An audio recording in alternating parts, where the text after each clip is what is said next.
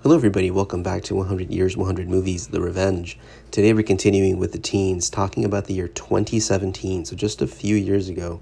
And I'm talking about a movie that I love, a movie that I think is just a blast to watch, and that's Baby Driver, directed and written by Edgar Wright.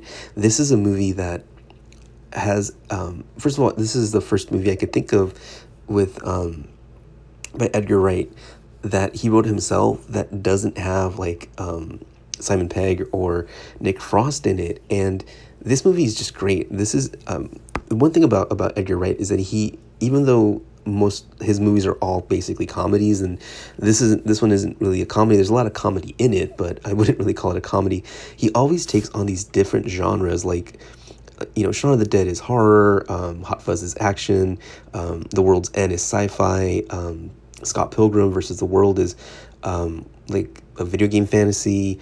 Baby Driver is a straight up crime drama. This is an action movie as well, but it has action sequences, but this is a straight up crime drama, and it is a wonderfully done crime drama wherein we follow Ansel Elgort as the titular baby who has tinnitus, so he always has music playing, and that music is the soundtrack of the movie, and it is great. Like, kind of having this whole idea of almost the soundtrack itself being what drives everything in the movie, literally, because Baby is a driver. He is a kid who, as a young man, had stolen a car from a local gangster named Doc, played by Kevin Spacey, and he's little by little paying off this debt that he has to Doc, and he does this by driving on these crews that Doc always has, wherein there's always different people on each heist, and the only thing that's constant is that Baby is a driver. This movie is tons of fun. We have this great beginning with a scene where we just kind of see Baby just being in control of everything, and kind of having everything go with music, and it's super smooth. And then as the movie progresses, as some of the people that he's working with aren't willing to put up with his shit, and as he falls in love with Deborah, played by Lily James, things start to get more complicated, and things don't run as smoothly. This is a movie wherein I love the fact that there's one scene where they're gonna rob an armored car, and he literally has everybody stop so he can restart his song because they took too long to get out of the car, so that him driving off is able to coincide with the beat of Neat Neat Neat by The Damned. So this is the level of kind of how important music is to this movie, and there's like a thematic reason for it too, which is actually kind of cool as the movie progresses that you see this. But even as almost this gimmick for a movie, it works really well. We also have John Hamm and Eliza Gonzalez and Jamie Foxx in this, just killing it. They're great in their roles, and the music selection itself, it's wonderful. This movie was one that I didn't know what to expect, and one that I kind of wish there was more movies that kind of had the same sort of projective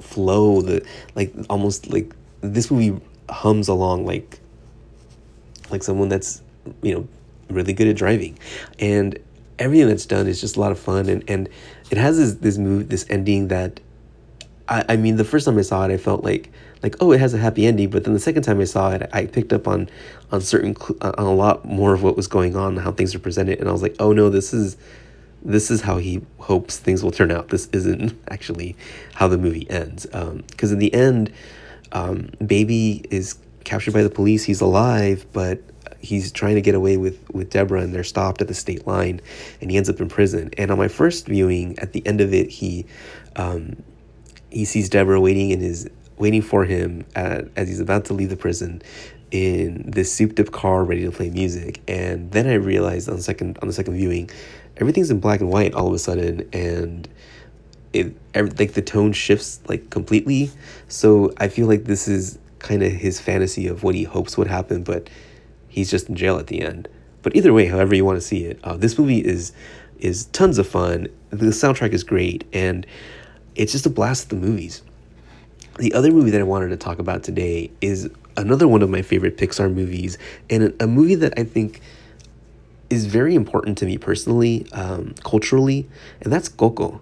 Um, this was one of my wife's favorite movies, and she was really blown away about how um, Pixar and Disney were able to present such a positive view of Mexican culture, because we don't really ever see that. Like, realistically, in Hollywood, if we're talking about Mexican characters, they're usually gangsters, or they're drug traffickers. They're seen as bad people, like, for a shorthand, you know. And while we do have these movies that talk about kind of like the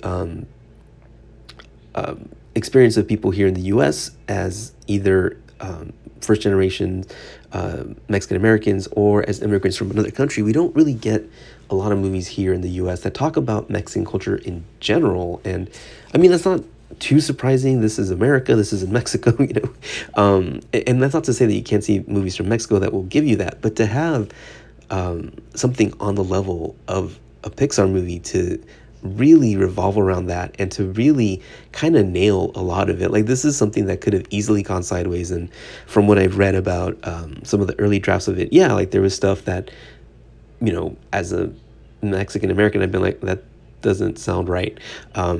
But I mean, I think being able to really kind of talk with people within the culture and be able to nail things like small things such as, you know, Miguel's grandmother throwing a shoe, a chancla, you know, like, yeah, that culturally that makes sense. I think originally it was a wooden spoon, which wouldn't have made any sense in Mexican culture.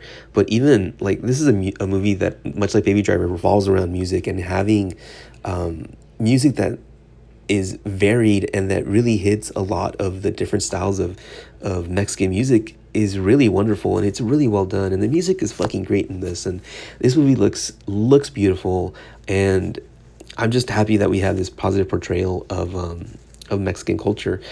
In this movie, we follow Miguel, who is a young boy in a small town where Ernesto de la Cruz was. I'm sorry, Ernesto de la Cruz was from, and Ernesto de la Cruz is his, like, favorite movie idol, favorite musician. He is an idol in Mexican culture. Someone that, as I mentioned before, is very much based on, like, a Pedro Infante, a Jorge Negrete, those Vicente Fernandez.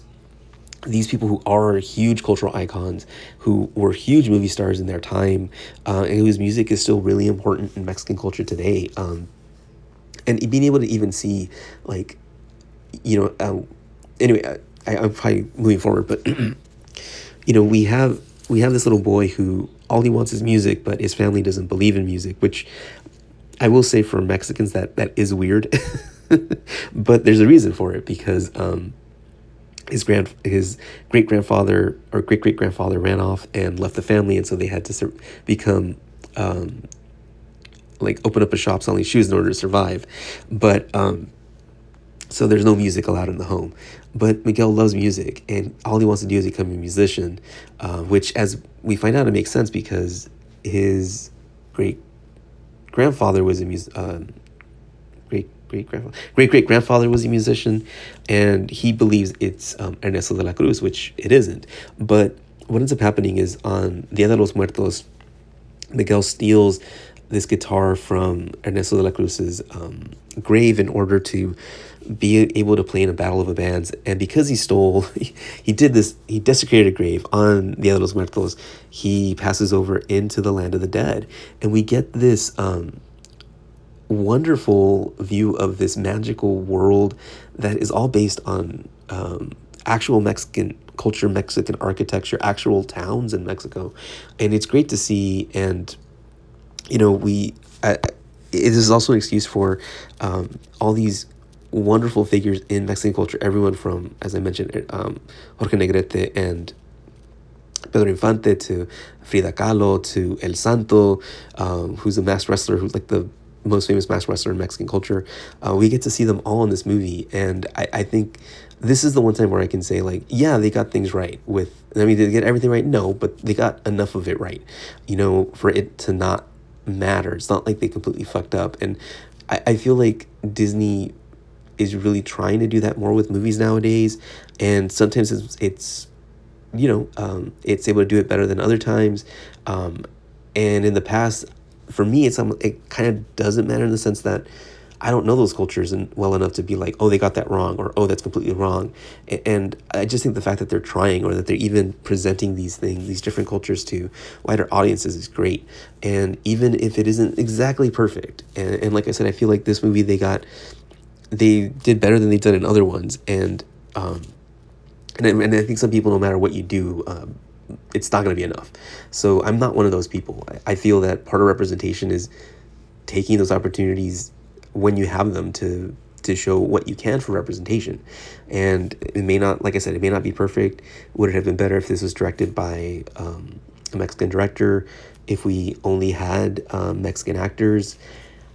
If we only had Mexican musicians? Maybe not. Who knows? But this is what we got, and this movie is just wonderful. And all this stuff I'm talking about, this cultural impact, this is all stuff in the background. This is things that someone from that culture is gonna notice and appreciate, but you don't need to know any of that shit that I just talked about to enjoy this story, to enjoy what is really just a story about family. And Coco is great. It's fucking incredible. I love this movie.